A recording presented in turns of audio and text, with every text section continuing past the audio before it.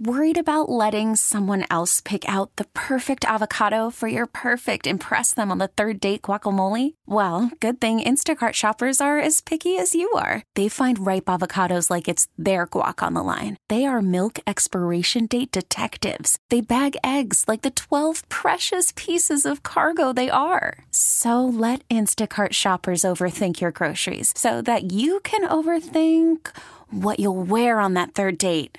Download the Instacart app to get free delivery on your first 3 orders while supplies last. Minimum $10 per order. Additional terms apply. KMOX is at your service. Welcome to the St. Louis Composting Garden Hotline. Now, here's your host, Mike Miller on KMOX. Yes, folks, welcome, and thanks for stopping by. We'll be taking a good gardening stroll shortly, but right now you can call 314-436-7900 or 1-800-925-1120. Questions, comments, or concerns. And Mr. Kelly. Yes, sir. How was Florida? It was beautiful. Was it? Oh, my goodness. It was 80 degrees every day. Wow. Perfect. Same weather every day. Perfect weather. Sunny. Didn't even see any rain at all. The beach was awesome and just so nice. Yeah. And saw 2 great hockey games. So now you can see why so many people migrate in that direction. Yes. I certainly can. And someday maybe we'll do that. I'm not sure, but it's awfully nice. We like the Gulf side. The Tampa area is really nice. Really? Stayed at Treasure Island, which is just north of St. Pete Beach. And it still has the kind of old touristy feel to it instead of being all real ultra modern, you know. And so that's kind of cool. It's in a nice little kind of cabana place, you know, nothing too fancy, but very nice. And yeah. So how thick's the sand? Deep enough. So it was soft to lay on? Or did you lay in the sand, or do you have a... We rented a chair, borrowed a chair, used the chair, yeah. Right. But yeah, just really nice. Listen to the hockey game on the beach. I mean, come on. Whoa. What could be better? Well, except for going to the game, but that's pretty nice. All right. Pretty nice, yes. Well, great. Well, welcome back. Well, thank you. It's good to be back. I didn't know if you were going to come back or not. Well, if I had a choice. Ooh, brutal. Yeah. It's awfully nice, believe me. Great. Well, thanks. And this is Saturday morning, folks. So we're going to get together and we're going to have a roundtable discussion about what's impacting your backyard, your front yard, your side yard, your landscapes, your specialty garden space, taste of the tropics, meaning your house plants or your tropical plants. And where do you get good potting mix, or what is potting mix as opposed to potting soil? How to improve your soil and your yard, your landscape, prunings, bugs, diseases. Bugs and diseases, well, Debbie Monterey say the bugs might be going away, but it doesn't sound like diseases are going away anytime soon. And you can use this information to make good decisions. Remember, my thoughts are strictly to orchestrate and hopefully open and solidify some options, and you can make the final judgment according to what is your exact situation. This is your show, by the way, and I appreciate you being here, and inviting me into your car, your home, or wherever you are listening. And another important player in this game is Greg Harvey. He's here. He's producing again today. And Greg's always the one who will answer the phone, ask you your name and where you're calling from. So you can say hi to Greg, and he'd certainly appreciate that. I'm Mike Miller, by the way, and I've been hosting the Garden Hotline since its inception, 1994. And I've written 5 gardening books. 2 are currently available at various locations and on the Internet. And I do write articles for the Missouri Gardener magazine, which comes out every 2 months. During the week, I do landscape consulting, and it's a walk and talk. That's what I call it. If you'd like for me to come to your home and do a walk and talk, you can go to www.mikemillerdesigns.com. The homepage will have my email and my phone number. And today, after the show, I'm headed out to Baldwin off Big Bend Road for a walk and talk. And today's Good Gardening Stroll is brought to you by St. Louis Composting,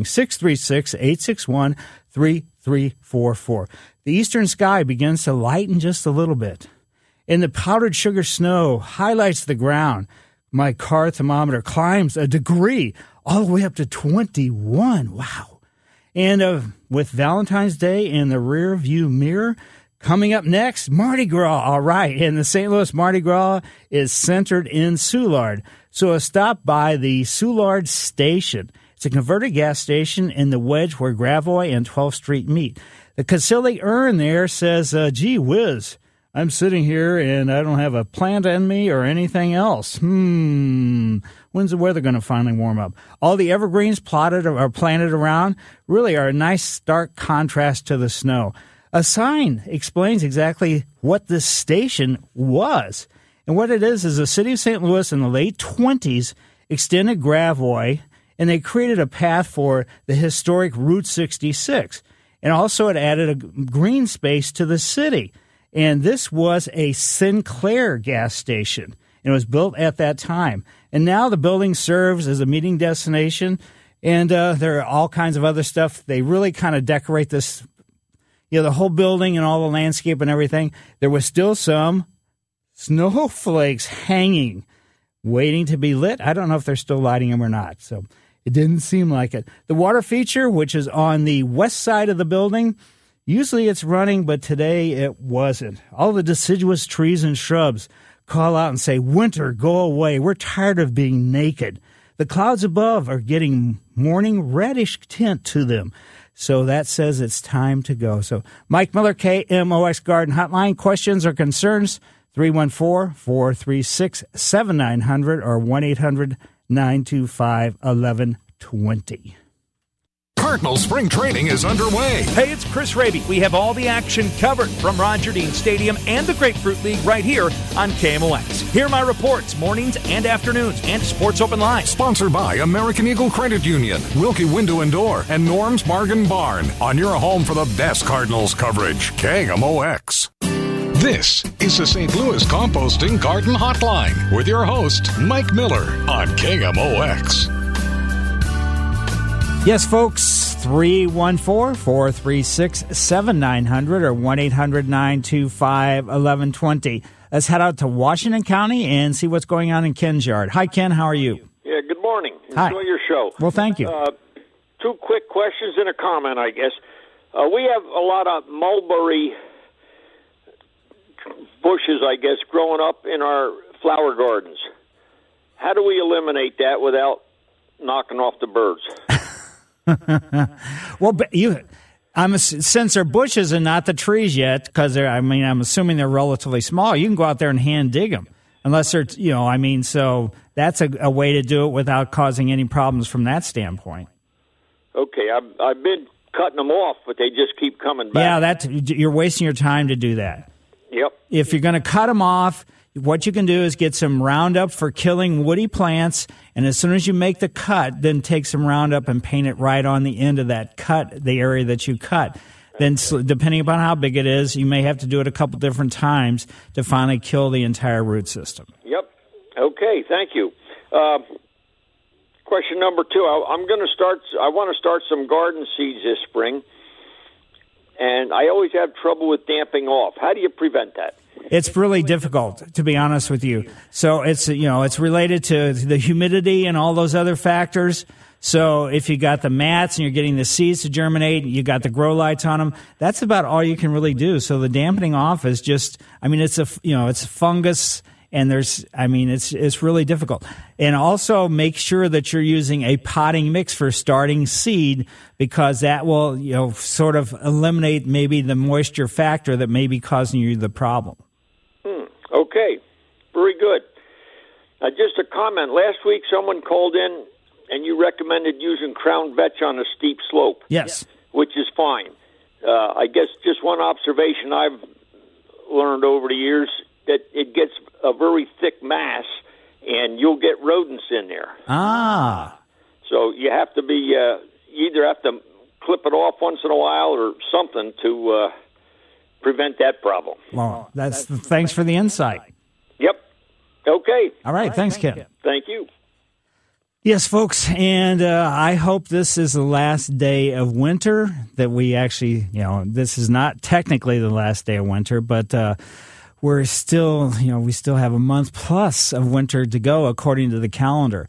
But I'm getting a little tired of all these cold temperatures and everything else. But I'm sure we all are. It's just, and we get into a panic. Tracy and I were out yesterday, and she needed to do a few things, and I needed to do a few things. And I'll tell you, when the weather people come out and say we're going to, potentially have this much snow and this, and everybody, all the stores were so jammed and crowded, and I'm sure people were trying to get some stuff because they were worried that they were going to get snowed in like we did a couple of weeks ago when the snow got so deep. But this doesn't seem too bad. I don't mind the snow that comes, and really shouldn't be entirely melted by the end of the day if it's going to get up into the upper 30s like the weather people are saying. So here I am condemning the weather people for saying we could get up to 3 inches, but then turning around and saying thank them for, saying the temperatures are going to be a lot warmer today.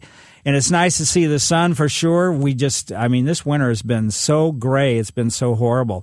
And another thing, too, with Mardi Gras coming up real soon and Valentine's Day just passed, Tracy reminded me last night that when I had my epileptic seizure, the grand mal seizure, and I got put in the hospital in 1998, what happened was the fact that I was there and really within a couple days of each other, Valentine's Day and Mardi Gras. So she asked me if I remembered her bringing Valentine's stuff and Mardi Gras stuff to the hospital because I had to stay in the hospital for several days. So they made sure my brain was actually still there or whatever. But, I kind of said, not really. So sometimes 21 years can make a big difference on remembering your things. But, in your own landscape, 21 years is not a big deal because, some of the trees that are growing and everything else, they're way over 21 years old. So, and some of them are getting really huge. Some of the trees in Christie Park right across the street from us, they are really large. There's a white pine that may be the largest white pine that I remember seeing. But we're having these really strong winds lately coming up from the southwest, and it is losing some major branches. So this tree is not going to be around too much longer. Another thing, too, start heading out to your garden center and just, checking it out. All the seeds are there. All the summer bulbs are there. So you can start some summer bulbs really pretty easy in your own basement or in your, wherever you want to do it, your screen porch, just so it doesn't get below freezing. And even with below freezing for the bulbs, if they're in a potting mix in a pot, I don't think it's going to get really damaging to them. But you never know, so just kind of be somewhat cautious. But the array of some of the seeds and some of the bulbs that are out right now is just unbelievable. So if nothing else, even if you don't want to make a purchase, certainly just take a look around and just see kind of what there is, because it is just absolutely amazing what there is out there as far as the bulbs go. And there's a whole new variety of annuals. New annuals that are coming out. They're not out yet, but just kind of keep your eye open. Yes, you can certainly have your favorites and everything else, but realize that there may be something that you might want to try, something a little bit, something a little bit more unique, something a little bit more unusual, or something along that line. For if, the ground is, I don't know if it's frozen or not because I haven't gone out and tried it yet, but I don't think it's really frozen. But if it's not frozen, what you can still do is do some deep root feeding of your trees and shrubs. And what that does is really feed your soil, and then your soil turns around and then feeds your plant material. So the soil is really most important. And what this is you auger holes and you backfill these holes with compost. And then the compost is going to reignite your soil. So even if your soil is in fairly good shape and everything else, it really is beneficial to do this. Also, just start watching, very, very closely for, the winter weeds. They're still going to be out there. They're still spreading. They're still very ferocious and everything else. And they're going to start flowering, and then they're going to start dropping seed. So those are the plants that actually germinated last August. They made it through the winter. They don't care if it gets down to wind chills below zero or anything else. And then they just keep going along until the temperatures start to get warm. And then that's when the warm season weeds come. So just remember the warm season weeds, if you want to get those under control, the annual weeds I'm talking about, and some of the perennial weeds, if they're coming back from seed, you can get your pre-emergent, go to your favorite garden center, get your pre-emergent, get it ready, understand how much square footage it's going to cover, how much you actually need. And then also, what you're going to do is wait until the yellow forsythia is in bloom, and that's when you're going to put your pre-emergent out. That's when the soil temperatures are getting right at 50 or right around 50, and that's what triggers a lot of the new seed growth. Also, if you want to start a new garden center or a new garden space in your landscape, get it all measured, find out how much soil amendments you need, because regardless of where you live, you're going to have to amend that soil, except maybe some of the areas in Florissant, and there's going to be some other areas too. But taking care of amending the soil, getting the soil built up, getting the soil enriched before you go out and start purchasing plants.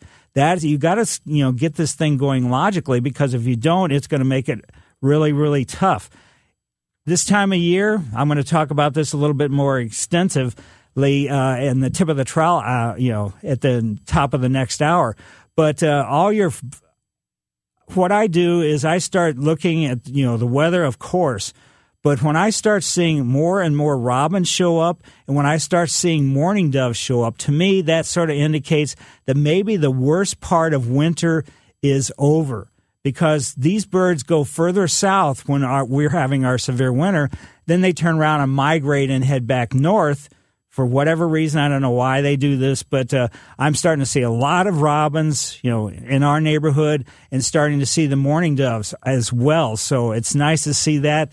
To me, that certainly indicates that there is a lot of warm weather coming, I hope, because I'm really getting tired of it. If your houseplants, if they're pot-bound, you don't necessarily have to repot them. You don't have to put them in a bigger pot. It's not actually necessary to do, but if you choose to do it, just make sure that you don't get a pot that's too large, and make sure that you get a potting mix, not potting soil for your plants. This, maybe you got some great orchids, maybe you got another plant that's growing, maybe a cyclamen or whatever, for a Valentine's present. And just sit those in front of a nice bright window. And the orchids, generally they're going to always be ones that are growing in bark. So in their native habitat, they grow on the sides of trees and on dead stumps and things like that. But if they're bark, what they're going to do is just wait until every so often. You don't have to do it a whole lot, but just make sure the bark is slightly damp. Just once you water, just take a look at the difference in the color of the bark and let the water drain out the bottom, and then just put it in front of the window. And what I do is, with the orchids I have, I just kind of watch the foliage on them. And when the foliage starts drooping a little bit, that's when I go ahead and water. And I do the same thing with the cyclamen I have. The cyclamen, when the foliage starts drooping, that's when I go ahead and water them. But I also look at the inside of the pot and make sure that the potting mix has shrunk away from the inside of the pot. Hopefully, by the time you got up, if you haven't gotten up and, did any driving or walking, but it was really slippery this morning. I was kind of surprised. Now, areas where there wasn't, like roads, but all the cars driving last night and everything else, though there was hardly any snow, it all packed down and it turned into ice. I was shocked when I, stepped out the door, walked around. I always like to walk on the road before I get in the car just to kind of see how things are when it's weathered like this. And it was slippery. So it was, I'm sure by now maybe that's kind of gone away, because I can't, we're in the city, so when I look out, all the roads have been de-iced right now. But even just stepping out your back door, it might not be slippery, but just be really cautious when you step out. So Tracy asked me yesterday if she wanted me to if I wanted her to put out some de-icer. I said, no, I'll just be really careful. So if you got any questions or concerns or comments, 314-436-7900 or 1-800-925-1120. Mike Miller, back after these messages. What do these songs have in common? Just let me hear some of that rock and roll music. It's your thing. Ooh, the proud Mary, keep on burning. One less bell to answer. All of of these artists were from St. Louis, and this month, Ameren, Illinois and KMOX salute the great achievements of St. Louis area African Americans who made the world a better place and inspire us today. For more, listen to me, Charlie Brennan, weekdays at 9 on KMOX.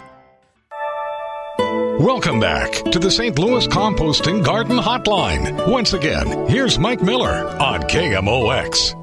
Calling 314-436-7900 or 1-800-925-1120 will get you in line for your questions, comments, or concerns.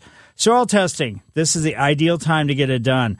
Realize that soil fertility, so in other words, sort of all the micronutrients and macronutrients and everything else in your soil actually fluctuates through the growing season.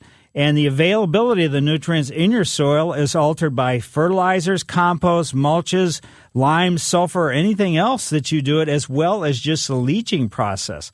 So the snow, as it melts, even though this is not very much snow, it can actually leach some of the micronutrients out of your soil. Also, some plants really grow in a wide range of soil pHs, but a lot of them grow best in a kind of a narrow wedge, like turf grasses, lawn. We figure all those years that people were coming and putting lime on everybody's lawn because they said, you need this to have a good lawn, is probably not right, especially if they didn't get a soil test done. Because really, lawn does best in a slightly acidic soil. So neutral is 7.0. Above 7 is alkaline, so in other words, more limey. And below 7 is acidic, so in other words, more like vinegar. And lawn will grow probably in the best where it's like slightly below 7, so like 6.9 all the way down to in the low 6 points, whatever, it's 2s or 3s or something like that.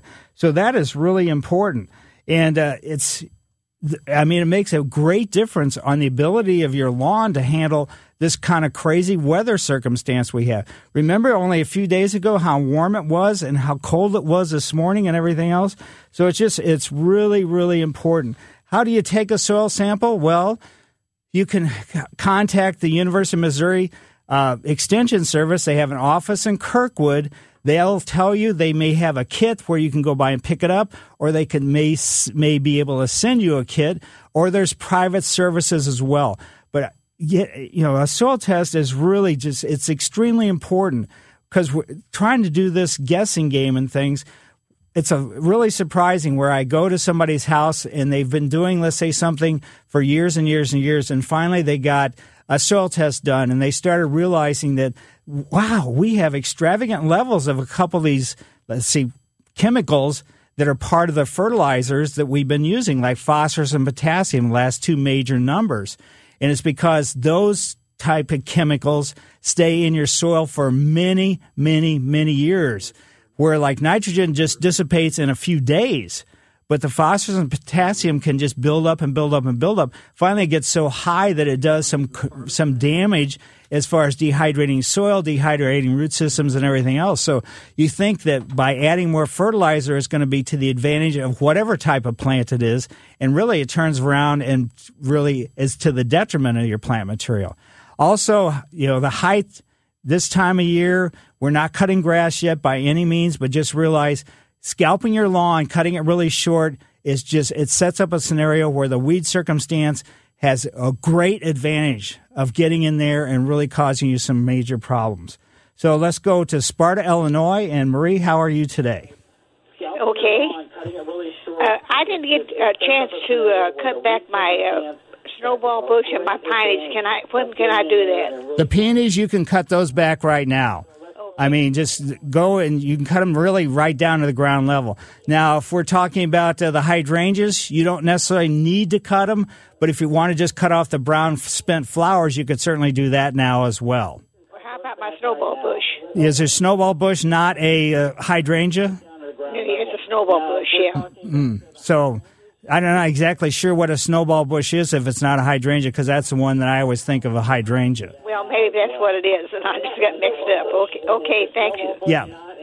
There's lots of different varieties of hydrangeas, and so oftentimes, if it's a variety that blooms in the summer or in the springtime, like a PG hydrangea, if you cut it now, unless you just cut the spent flowers off that are, hanging on there from last year, you cut it down too low, you're cutting off the flowers. So that's what, you got to be very cautious for anything that's spring blooming to not prune it this time of year because you're cutting off potentially flowers. It doesn't hurt the plant necessarily.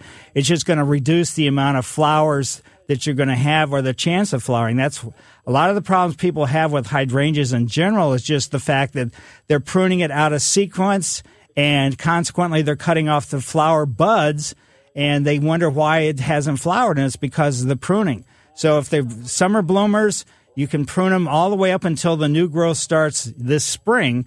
But if they're ones that bloom in the springtime, don't prune them at all. So thanks, Marie. Greatly appreciate it. If anybody else has any questions, 314-436-7900 or 1-800-925-1120. One of the other things, too, is going to happen real soon is some of the problematic insects are going to start migrating up because the soils will start getting warmer. Just like that's what triggers the forsythia to be in bloom, which triggers, putting down the pre-emergent. But as the soil warms up, things like grubs are deeper in the soil for the wintertime so they don't freeze, but they'll move up closer to the summer, to the surface, as the temperatures of the soil rise. And then some of them are going to be really damaging, like the annual grub. There's 5 different grubs that are major grubs in this region. The annual grub is the one that does a lot of damage to only, for the most part, bluegrass lawns. And so as it gets up closer to the surface, then guess what? It's going to start eating your bluegrass lawn root systems. Also, one of the other grubs is the Japanese beetle. And it's larvae stage of the Japanese beetle. It's going to come up to the surface. They pretty much eat any kind of root system. And what they'll do is then they'll eat for a little bit, and then they'll pupate. So in other words, kind of go through, they'll morph over and become an adult Japanese beetle. In the Japanese beetles, there are several plants that they do major damage to. One of them is the grapes. It's amazing how much damage they can do to the grapes. Some of the other ones are the crab apples, even the Rose of Sharon. You don't think of them doing damage, but these are just studies that have indicated that these are plants that the Japanese beetle, attack more than other type of plants. Japanese maple, Norway maple, horse chestnut, hollyhocks. Wow, hollyhocks. The birch, some of the birch trees, and lots of other ones as well. So let's go right now to Ken, and Ken is in Ladue. Hi, Ken. Mike, how are you? Very good. Got 2 questions. Number one, I've noticed before the snows come that my Pachysandra, parts of it is yellowing, and obviously I think I need some sort of amendment to counter that. So what would you suggest for that? Basically, it may be just because of our weather as much as anything else. So Pachysandra is a little bit, touchy, and also age-wise, if it's really an old stand, you may just need to put some new plants in there. But Pachysandra, because it is an evergreen and it tolerates shade very well, it likes an acidic soil. So if there's been a circumstance where it's being, where it's growing, there could be some alkalinity gotten into it, either from runoff from de-icers or something like that. But I would, to be honest with you, go ahead and for $20 or $30, get a soil test done and find out what's actually going on, as opposed to just trying to guess what you should do. Okay. Second question, zoysia lawn. What do you think about burning the brown straw zoysia in the late spring, as opposed to raking up the straw? Well, I mean, that's what everybody used to do. There's a lot of areas don't allow any burning anymore. I don't think there's probably any communities on this side of the river. Illinois people can still do open burning like that. But early, you can't really burn, but what you can do is have your mowers set low and cut it as close as you possibly can before it starts, greening, and then just, rake up those blades, but that's about all you can really do. Does burning hurt the roots at all, do you think? No, it doesn't. It doesn't hurt the roots, or it doesn't hurt the crown either. That's why everybody used to do it. And there was some advantages to it because of sort of the nutrients that are in even the brown blades would then be dropped back down into the soil, and they could be driven into the soil, by rainwater and, things like that, or irrigated water. But it's just not something that's really, you're able to do anymore. Okie doke. Thanks very much. Certainly. Mike Miller, KMOX Garden Hotline, 314-436-7900 or 1-800-925-1120. This is the St. Louis Composting Garden Hotline with your host, Mike Miller on KMOX. We've had a lot of cold weather this winter that has been crying about earlier, and you might have a fireplace. And consequently, if you have a fireplace, then you probably have been in the colder weather burning wood. And those wood ashes, they don't necessarily help your, to spread them into your landscape, your bed space, or anything else over your lawn. They don't help the soil structure at all. Chemically, wood ashes do have calcium, phosphorus, and potassium or potash. But before spreading any wood ashes, make sure that you get a soil test done, because that phosphorus and potassium or potash, those are the two things I was talking about in fertilizer. If you're using the same fertilizer over and over and over again, once we get extravagant levels of those two chemicals in your ground, it is really detrimental to basically all plant material. I shouldn't say all, but the majority of plant material that we grow in our landscapes usually. Fairview Heights is where Cindy lives. Cindy, how are you today? I'm good. How are you? Very good. I'm having a problem with spider mites on my Alberta spruce. I've got 3 of them in my front yard, and they've already killed one in my backyard. But this has been going on for 3 years now, and I don't know what else to do. I get out there, and I spray them like maybe every other week with that neem oil. And then I've also tried another insecticide especially made for spider mites. But I can tell, they're getting ahead of me again, and I don't know how to deal with them. Well, there shouldn't be any spider mite activity this time of year. There's none out there now. I don't know, but my evergreens look like they're starting to turn browner. Well, to me, it's more weather-related than it is related to the spider mites. Oh, you think so? Are you sure you had spider mites? Yes, I've taken a piece of paper out. And then shaken, and you saw all the spider mites running around on the piece of paper? I did, yeah. So you may have spider mites, but, this time of year, I'm not saying the damage couldn't be related to that, but they're not doing any kind of damage during the winter time at all. None. Okay.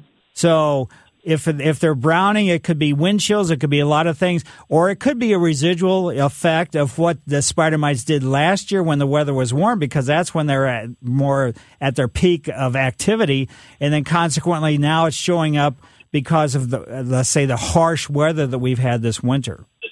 Okay. So you've used miticides, you use neem oil and everything else, and I'm assuming you're pulling the branches apart, of your arborvitae and shooting it to the inside and everything else too. What I've been doing is just like poking the wand through my branches into the trunk. Okay. And you're spraying all the, let's say, the needles that the arborvitae has on the outside too, correct? Yes. Okay. Oh, yes. That's the first thing I do. And then I take my that little wand, whatever it is, and I poke it through the branches to try to get inside. But should I be pulling those branches apart and getting in on the places where there's no green leaves? Probably not, because the spider mites, they could be in there, but they got to basically stay where there's something for them to eat. And on the interior of the arborvitae, there's nothing green there, so there's nothing there for them to suck on. So that's what they do, and that's why let's say your foliage of any plant that has spider bite problems is it loses its color because they suck out all its, let's say, ability to make chlorophyll. So you're seeing you're seeing the spider mites, you're seeing the webs and everything else. The webs, yes. Right. Wow. Yeah. You're doing everything you possibly can. Another option is just routinely go out there and put a nozzle on the end of your hose and just hose your, arborvitae down, because physically you can knock the spider mites off. Okay. Yeah, I've read somewhere where you can also spray, with water. You just have to keep doing it all the time. And maybe routinely. That's my problem. Right. And basically, when the weather starts warming up, that's when the spider mite activity starts happening. So we're talking like, who knows? It's hard to put calendar dates on it, but like in the 1st of May all the way up until mid-September. So that's when the major amount of spider mite damage is being done. Okay. I just got to get ahead of them this year and keep at it. I don't know what else to do. Yeah. Because, you're doing everything you should. You're using all the chemicals in reality that are recommended for that particular thing. I know. I feel like I'm fighting a losing battle. Right. One other option, if you want to try something, is when the weather starts warming up, go to your favorite garden center and get a horticultural oil. Now, a dormant oil you could be spraying this time of year, but a horticultural oil, that's going to be a little bit more effective against the spider mites, because that's when they're going to be out and they suffocate the spider mites. So that's not the same as neem oil? No, it's not. Okay. It's a different product. Okay. I'll do that. I'm going to try that then. Thank you very much. Certainly. Thanks. Let's go now to Cedar Hill and into Brian's yard. Hi, Brian. Hi, Mike. How are you doing on this sunny day? Very good. Thank goodness for the sun. Yes, I have a question for you. We just purchased a new house in Cedar Hill.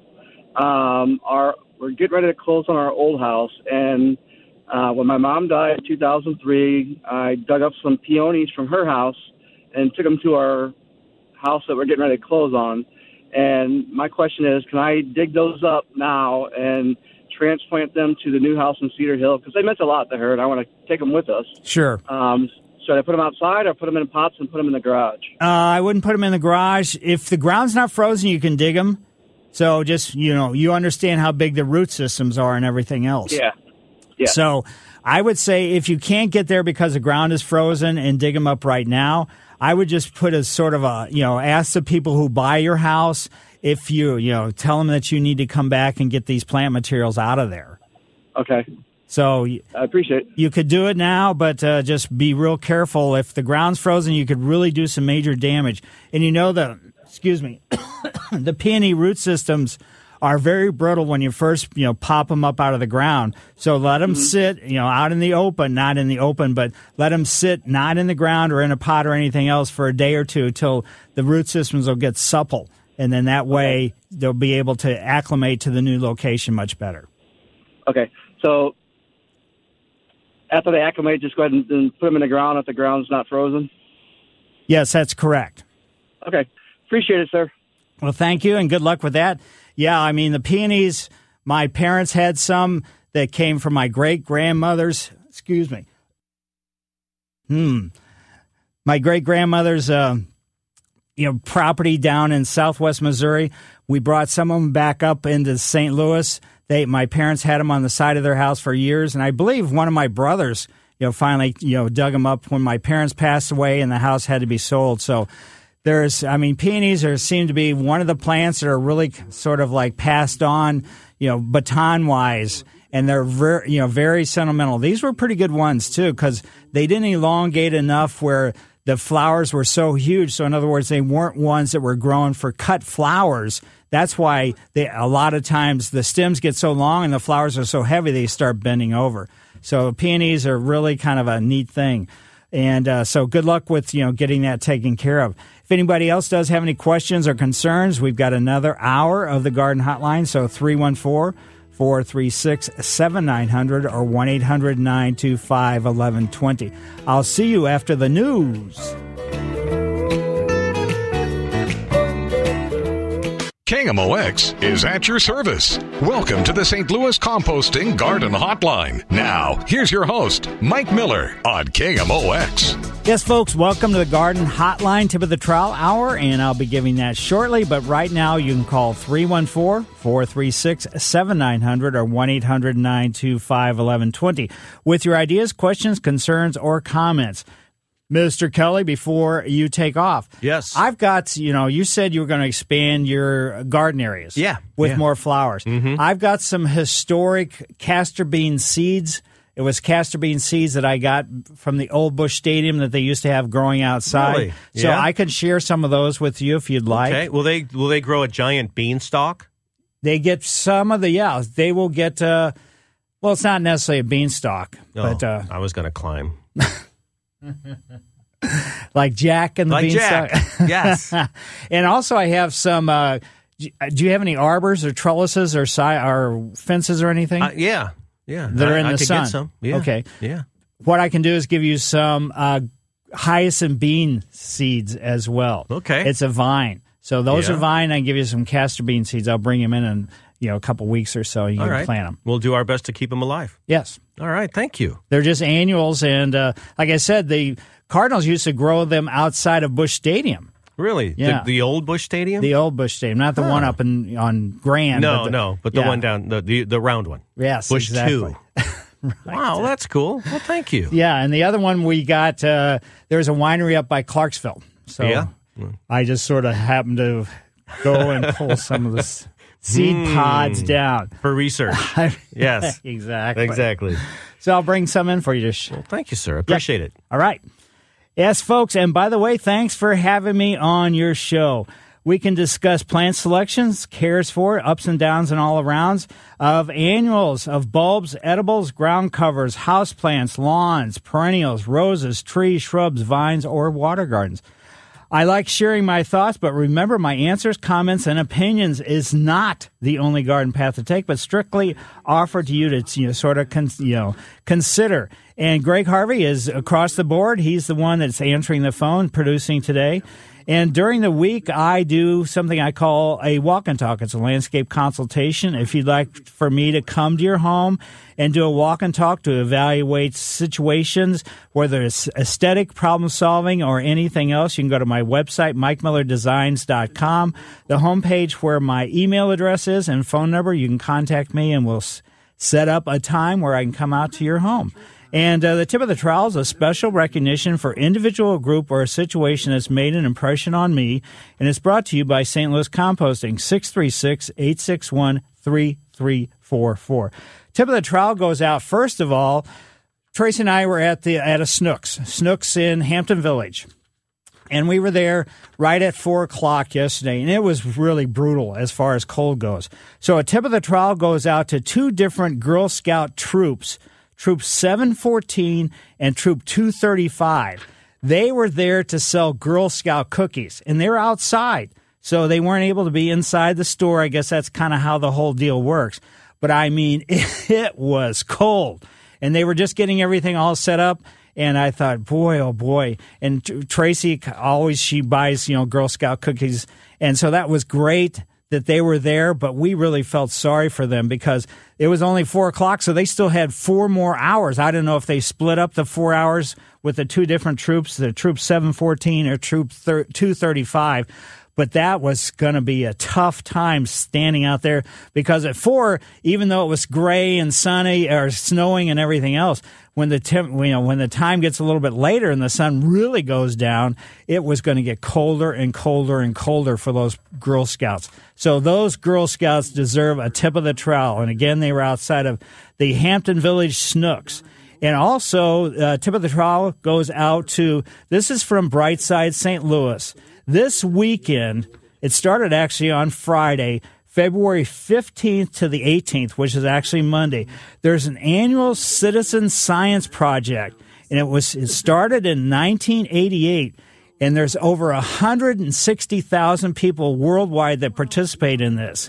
And what this is called is the Great Backyard Bird Counting.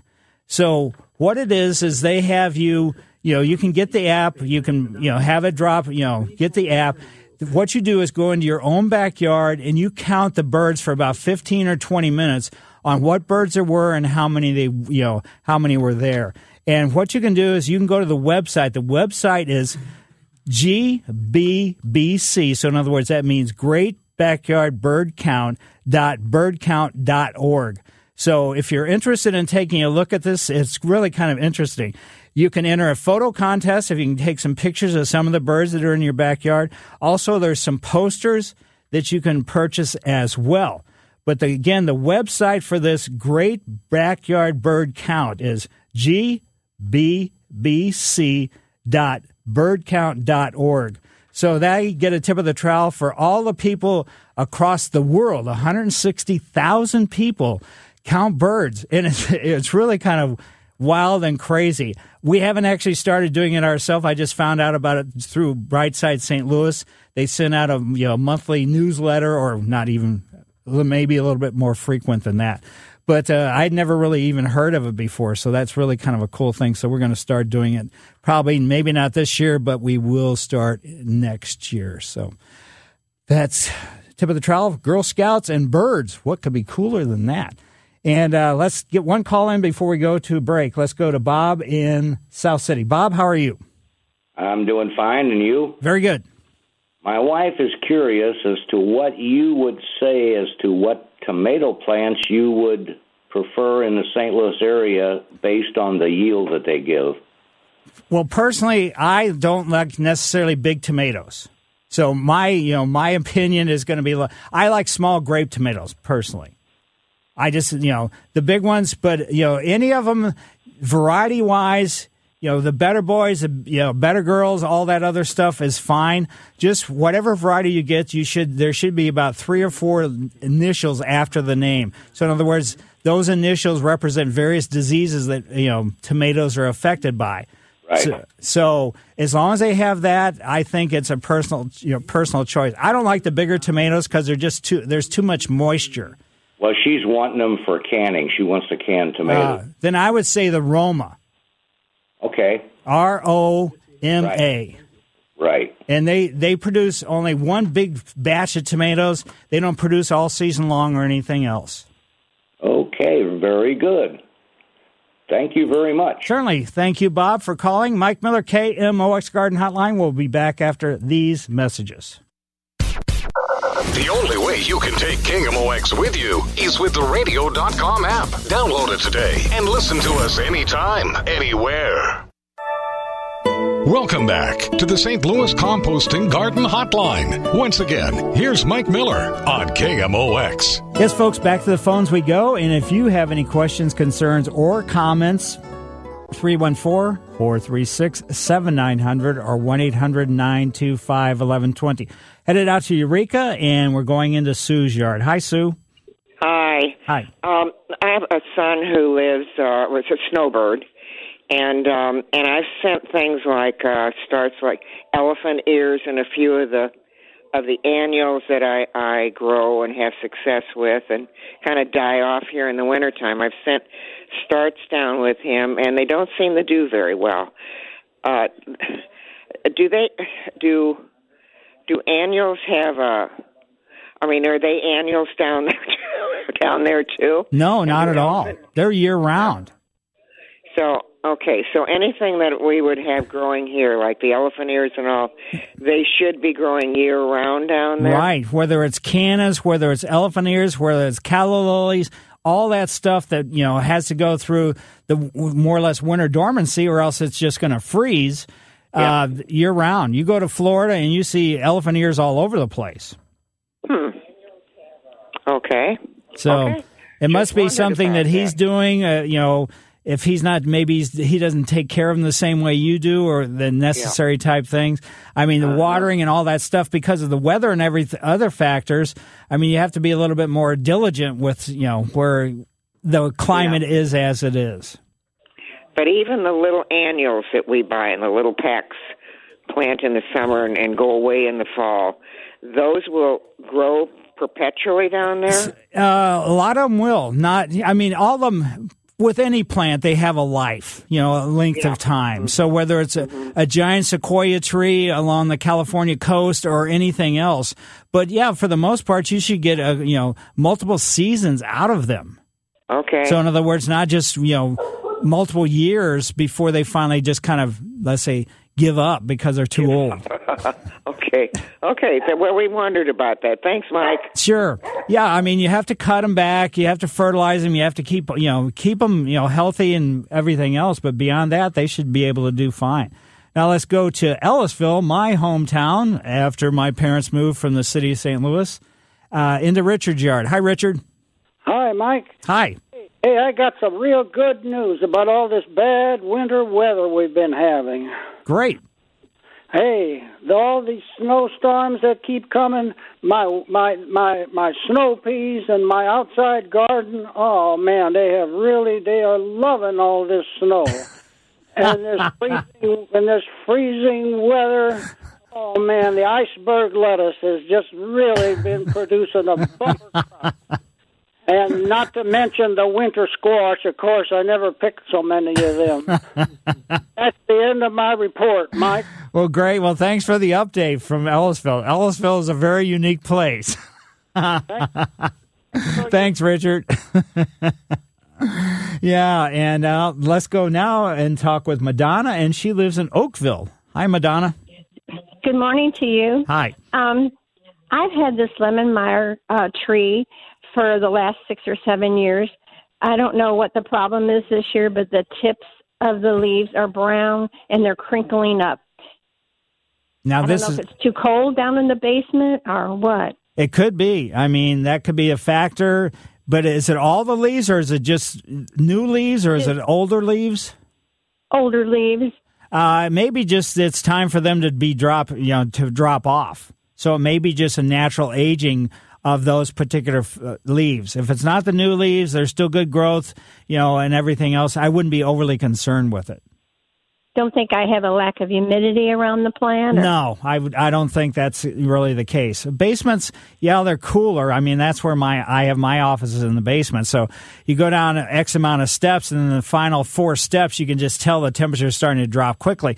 But it never gets, all that cold, and those, the Meyer lemon tree can handle the coolness of the basement and you've probably put it down there for, several years. So it's used to the amount of light it gets and everything else. So I would say it's just those particular leaves, because the lemons, those trees are evergreens, but still, just like with the pines or the magnolias or things that are evergreen here, some of the older leaves are just going to drop off just because they're old. So I think that's what's happening. I wanted to share something with you. You're talking about birds. I have 11 bluebirds. I have blue jays, but I have 11 bluebirds. Whoa! And they like the freeze-dried mealworms. Right. But the problem is the starlings come and eat their food, so you have to be on a constant watch that the bluebirds are getting fed. And so I just was reading my bird book last night, and it said to get rid of starlings, do not. Their beak, they can't take in black oil sunflower. So I have tons of black oil sunflower, but I don't know a trick to keep them away from the mealworms. Yeah, that's a tough one. Yeah, because I don't know what that myself, but you might go to the Audubon Society, their website, and see if they've got some kind of insight. Yeah, I don't like starlings myself. I mean, I hate to be snotty. I shouldn't say snotty, but I shouldn't snobby about it. But they don't. I don't really care for them. There's always too many of them. They're always in big gangs, and whenever they come, they can really do like what's happening to you, devastate some of the food factors. And then the sunflower seed that you spoke of, the black oil sunflower, they can't eat. But they'll go after anything else, any kind of soot, anything. Well, the shape of their beaks, the book said, they can't actually crack the outer shell of the sunflower. Ah, that's kind of interesting. Yes. But anyway, spring's coming. We all know that. Yes, thank goodness. Thanks, Madonna, and good luck with that. And wow. I mean, if you have that many bluebirds, we don't have bluebirds, in our yard at all. We've got a lot of slate-sided juncos. We've got a lot of the blue jays. And as I said in the first hour, the robins are starting to show back up, and the mourning doves. Those are probably the main birds and cardinals. We have quite a few cardinals. We've got males and females both. So that's ones that dominate our neighborhood. Campsville, Illinois, that's where Lou lives. Hi, Lou. Hello. Hi. I have a bird story first. I've had 3 beautiful pairs of cardinals and numerous juncos, 1 robin so far. Great. And a friend of mine was out looking to see if her crocuses were up yesterday, and they weren't, but the daffodils were 2 inches tall. You're kidding. Yeah. And then they got down that way, Hardin, they got a snow, and we didn't get it up here. But my cousin down the road, they have early old-fashioned daffodils, and they're kind of popping up because they're on the south hillside. Right. Front yard. The other phenomenon is, the Illinois River is a waterfowl flyway. And I'm coming across the river east of Campsville yesterday to get on the ferry, and there were thousands of geese floating aimlessly up in the sky. They're so confused because it was warm the day before. And now here they are, and some of them paddling along the river, and and then there was a few, when they come in a V shape, they're called gaggles. Right. And there was a few of those coming in, I guess, to congregate with the others. But they looked like they were a mixture of white and the gray, and they were just drifting, floating around over that field east of the ferry, and I bet there was 1,000 of them. Oh, my goodness. So I'm thinking that, the nice day came, and here we go north, and, let's change our mind here. What are we going to do, Right. Yeah, they head north, when the weather gets warmer, too warm for them. And then, like I said, the mourning doves and the robins, come from the south up to us. So it's amazing, that migration type thing. Well, I have a lot of robins. In the summertime, I have some pine trees that are 30-some years old. Ooh. They're not real good anymore, the red pine, but the robins sure come in here and make nests in them. But the doggone blue jays, and I think starlings, go in and tend to destroy them sometimes. Yeah, the blue jays are really, we've got a lot of blue jays in our neighborhood, and you can just tell where they're hanging out because all of a sudden, you hear them in a couple trees, and then a couple days later you go out, a few weeks from now, you see a bunch of robin eggs on the ground. That's where they've come in and, did some damage. The complete nest on the ground. Yes, right. Tear down. So, that's every year. So, but anyway, since I don't have any cats anymore, so I've got lots more birds than I had. And I get the flocks of the goldfinches when they come through, and then the bluebirds, too. I get those as they travel. Some of them hang around, of course. Here, a lot of people have bluebird homes. Right. Houses. So, but anyway, the geese phenomenon was something else yesterday. I don't think I've ever seen that many. That's great. I mean, it's really neat to kind of see the transition and to have a great appreciation as you do of just seeing something like that. Yeah, that was a bunch. And of course, going down the road, there's a flooded place where they have the waterfowl waterway, and there's a lot of strictly way over far across there because they drain it, they seed it, they flood it, and the white ones were over as far as you could see, just like a half mile of them. Wow. Waterway. So, and then pretty soon we'll have the pelicans coming through. Right. They start coming too now. Well, so great. Anyway, that's the update from here. All right, sounds perfect. Thanks, Lou. Thank you. Bye. Bye. Mike Miller, KMOX Garden Hotline, back after these messages. This is the St. Louis Composting Garden Hotline with your host, Mike Miller on KMOX. Yes, folks, questions, concerns, or comments about birds or anything else, 314-436-7900 or 1-800-925-1120. Related to birds in my neighborhood, the only thing the gentleman mentioned that he doesn't have any cats anymore, so he has more birds. We have quite a few feral cats, and, I put out orange peelings because cats don't like the smell of citrus, and that does help deter them. It's not only they, sort of keep the bird count down, but also they sort of use the yard as more or less where they go to the bathroom. So, which really aggravates me. But anyway, let's go to Robert, and Robert lives in West County. Robert, how are you? Hey, doing great, Mike. Thanks for your service. We all appreciate it. Great. Well, thanks for having me on your show. Okay, Maple Lane greetings also to you. So I lost a tree a few weeks back when we had all that really, really high wind. Mm-hmm. It was an older tree, flowering crab, kind of on its way out anyway, but putting something back in its place. I'm not concerned about having to dig a few roots if I have to, but what do you think and what time? You can plant as soon as the garden centers have them available, but I would not necessarily plant right in the same location. Because even though you can dig up the major roots close in, but the feeder roots are going to be on the perimeter. So in other words, slightly beyond the drip line of the tree that got knocked over. And so those roots will still keep absorbing nutrients and moisture and other things, even though they don't have any place to send them to make chlorophyll or food or anything. So that would be the only detrimental thing. If you put it too close to where the other tree was, some of these feeder roots could kind of impact the new root systems of the tree you've recently planted. All right. Good stuff. Thanks so much. Appreciate it.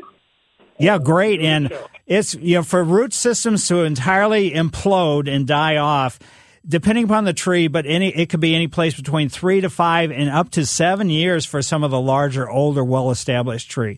So just understand that each year the impact of the roots from the existing tree that is no longer there, is their input or intake of nutrients and moisture is going to be less and less and less. It's still going to have a detrimental impact. So good luck with that, Robert. And now let's go to Glendale. And Laura, how are you? Hello, Laura. I guess she's asleep. I'm sorry, this show is so boring. It put Laura to sleep. Nancy lives in South County. Nancy, how are you? I'm fine, and I'm awake. All right. And full of questions. My first problem is a tulip bed that I was very careful measuring everything, the depth and the so forth, and those little suckers are coming up. And I mean, the whole bulb is coming out of the ground. Whoa. Yeah, and I tried pushing them back in with my fingers, but the ground is like glue. What can I do, if anything? Not too much, to be honest. I've never heard, if you planted them like 4 or 6 inches deep? Yeah. I even had a ruler, yeah. You're kidding. And the bulb is up, or it's just not the tip of the leaf, right? No, it's the whole darn bulb. Wow. Yeah, and there's no animals around that I know of. I don't know who to blame it on, The only thing that could pop them up would be, our crazy weather with this freeze-thaw cycle. Oh, yeah. And so, but, I mean, to migrate them up that far, usually what happens is you plant them, and then they start, pushing out a root system, and that kind of keeps them in place. So why these have come up, I've never really seen that or even heard of it before, where they were properly planted. Yeah. Yeah, so I would say, I don't know if there's anything you can do at all. Yeah, I guess I will just let nature take its way. Right, and you may get, my guess is you're probably not going to get anything out of them, but you can bring all your friends over and say, look, I'm growing tulips. It's like I'm in Holland, and I'm going to start my own tulip farm. Yeah, oh my. I had another comment about birds. Sure. Years ago, I used crushed eggshells to try to deter the slugs around my hosta, and I found that the blue jays loved them. So since then, I've been saving my eggshells and taking them outside when I get a bunch and crush them all up, and they disappear. They let me know when I'm out of eggshells, too. So I thought I'd pass this around. It's a cheap way of pleasing, and I thought maybe this would keep them from robbing the other birds' nests if they had some calcium. Well, that might be true. Yeah, okay. Well, I appreciate your show, and I thank you very much. Well, thank you, and thanks for calling in, because if you weren't there, I would not be here. So thanks, Nancy, and great stories, too. Justin is in O'Fallon, Missouri. Hi, Justin. Hey, it's a pleasure to be on the show this morning. Long-time listener, first-time caller. So, great. It's a pleasure to be here. So had a relative pass away recently, and in lieu of flowers, some of my work colleagues actually gave me a honey locust tree to plant at one of our properties, with big hunting family and everything. And great thought, beautiful gift, but now I don't know what to do with it since it's in the middle of winter. So I have a honey locust tree, basically just the 3-foot long tree, right, wrapped up in burlap, but don't know what to do with it in the meantime before I'm able to plant it. So I would probably go to, if you don't have any black plastic pots, since it's just a seedling more or less, or sapling, probably a 1-gallon pot should be adequate. And I would just get some potting mix for starting plants, even though these are not seeds or anything else. And I would plant it in a pot, and I would probably grow it in a pot for maybe a year or so, just so you know that it's starting to get a root system, it's leafing out, correctly and properly. Then I would think about planting it in the let's say in the landscape someplace or in, wherever it happens to be. But grow it in a pot for a full year, someplace, around your house so you can kind of monitor and, watch it closely, make sure it doesn't go through any drought stress or anything like that. So put it like outside on the back deck, or put it like in the living room. Not in the living room. Back deck would be perfect. I don't know if they would survive in the in the living room, but it's a hardy tree. So the honey locust is a great tree, and they're native, so that's perfect. But just grow it in the pot so you can make sure it's okay. Taking off. Sounds good. Really appreciate your time today, and love your show. Well, great. Well, thanks for having me on your show. And let's go to Webster Groves and into Terry's yard. Hi, Terry. Hello. How you doing, Mike? Very good. Good. Hey, we got an area in our yard where the grass just does not grow well, and it gets a lot of shade. I mean, it's a mixture of shade and sun, but the bluegrass has never grown. We have an area that has zoysia that does very well, so I'm wondering if I should get some plugs from there and put it there, or put down fescue, or what would you recommend? You're never really going to have great success growing lawn in a shaded area. Even if you think there's enough adequate sun, there are some types of seed called shady spot mixes. That might be the best thing to try, but the zoysia won't work it won't do well at all in that situation. And especially if the bluegrass is not doing well, the zoysia has even a less chance of working well. So go and get some seed for shady spots, and just, you might have to end up putting seed out every September and every May, and to keep it thick, but you're really never going to have all that great of seed. All right.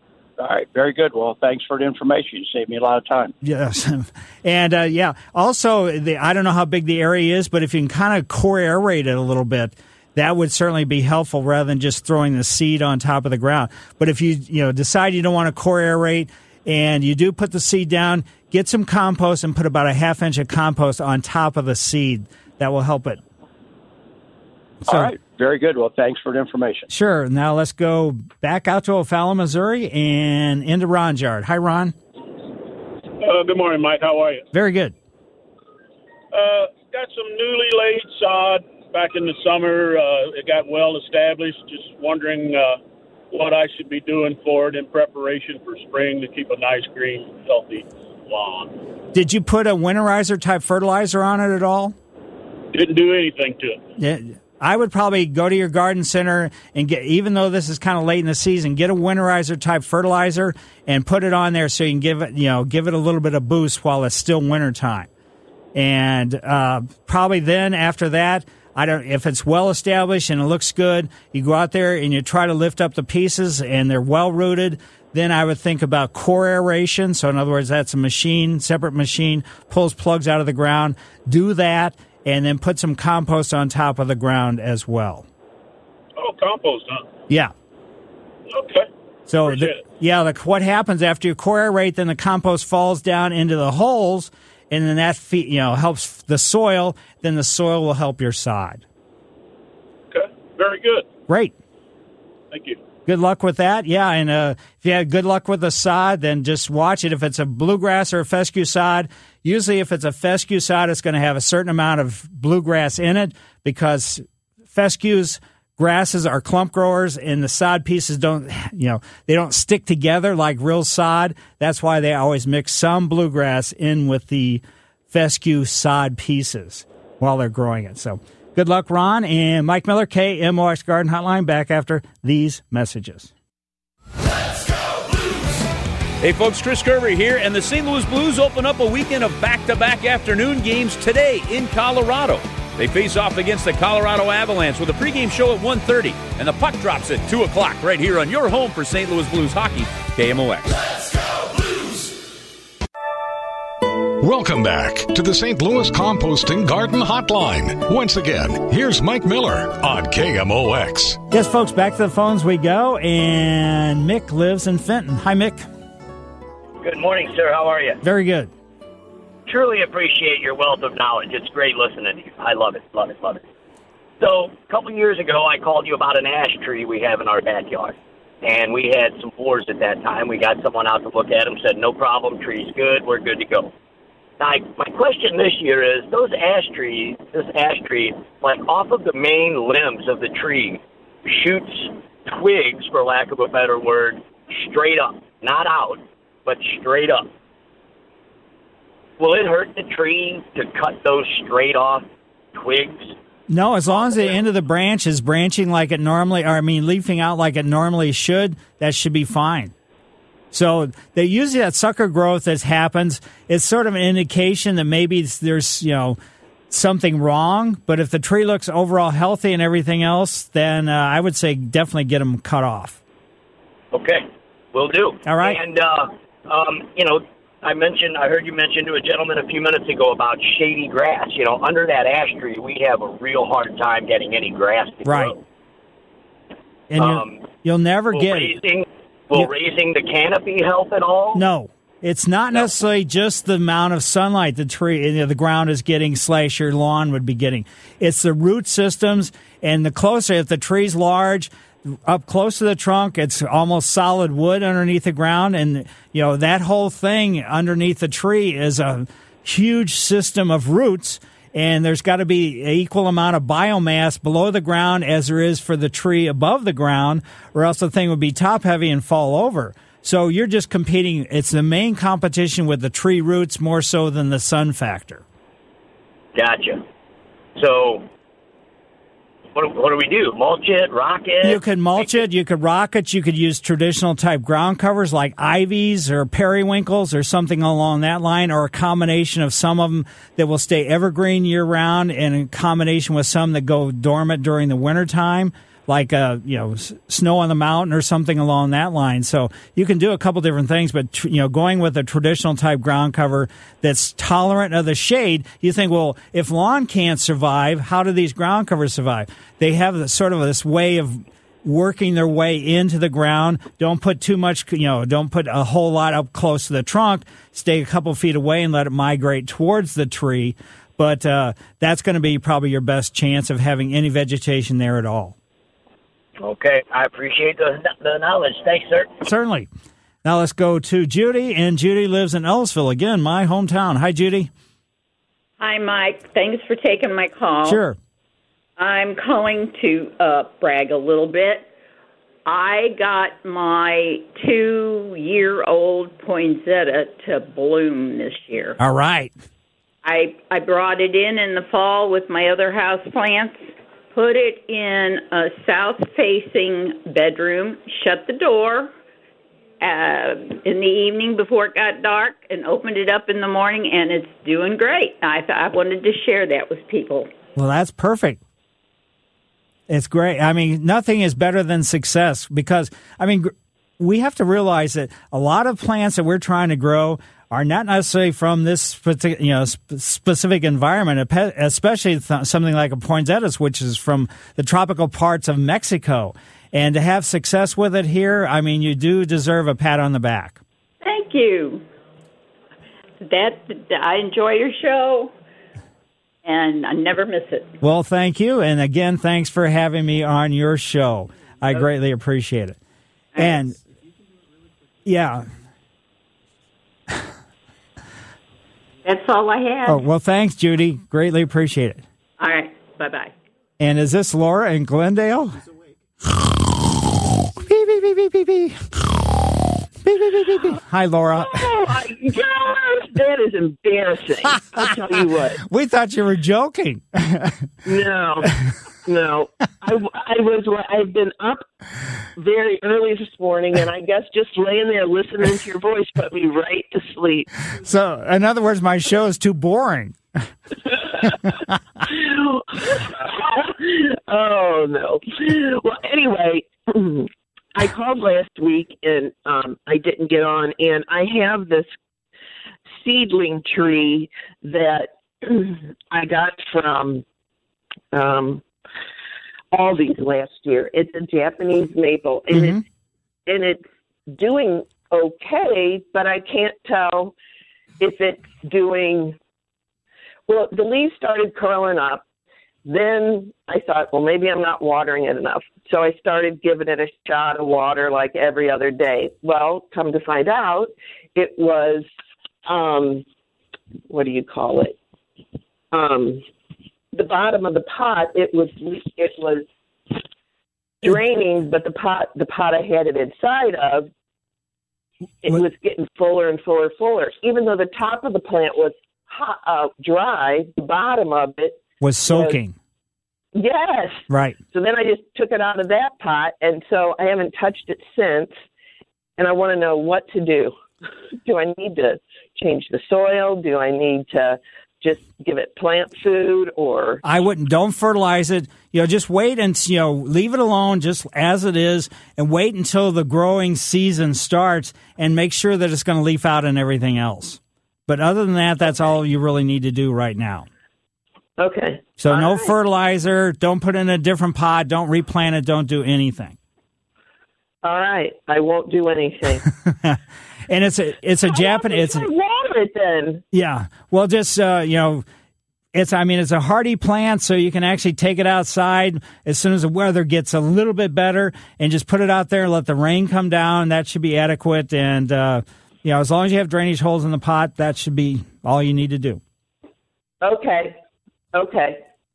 And then if it looks like it's leafing out and it's fine, what I would do is I would dig a hole in the ground in a garden space and drop the pot down into a hole for a couple years until you make sure that it's still healthy and going to be vibrant, and then kind of go from that. All right. Okay. All right. That sounds great. All right. Thank you so much for getting me on. I appreciate it. Sure, Laura. Thanks. And thanks to everybody for calling in. I greatly appreciate it. And hopefully this is the last snow we'll see, and hopefully this is the last really cold weather we'll see. So let's all keep our fingers crossed. Mike Miller, KMOX Garden Hotline. I hope to see you again next week.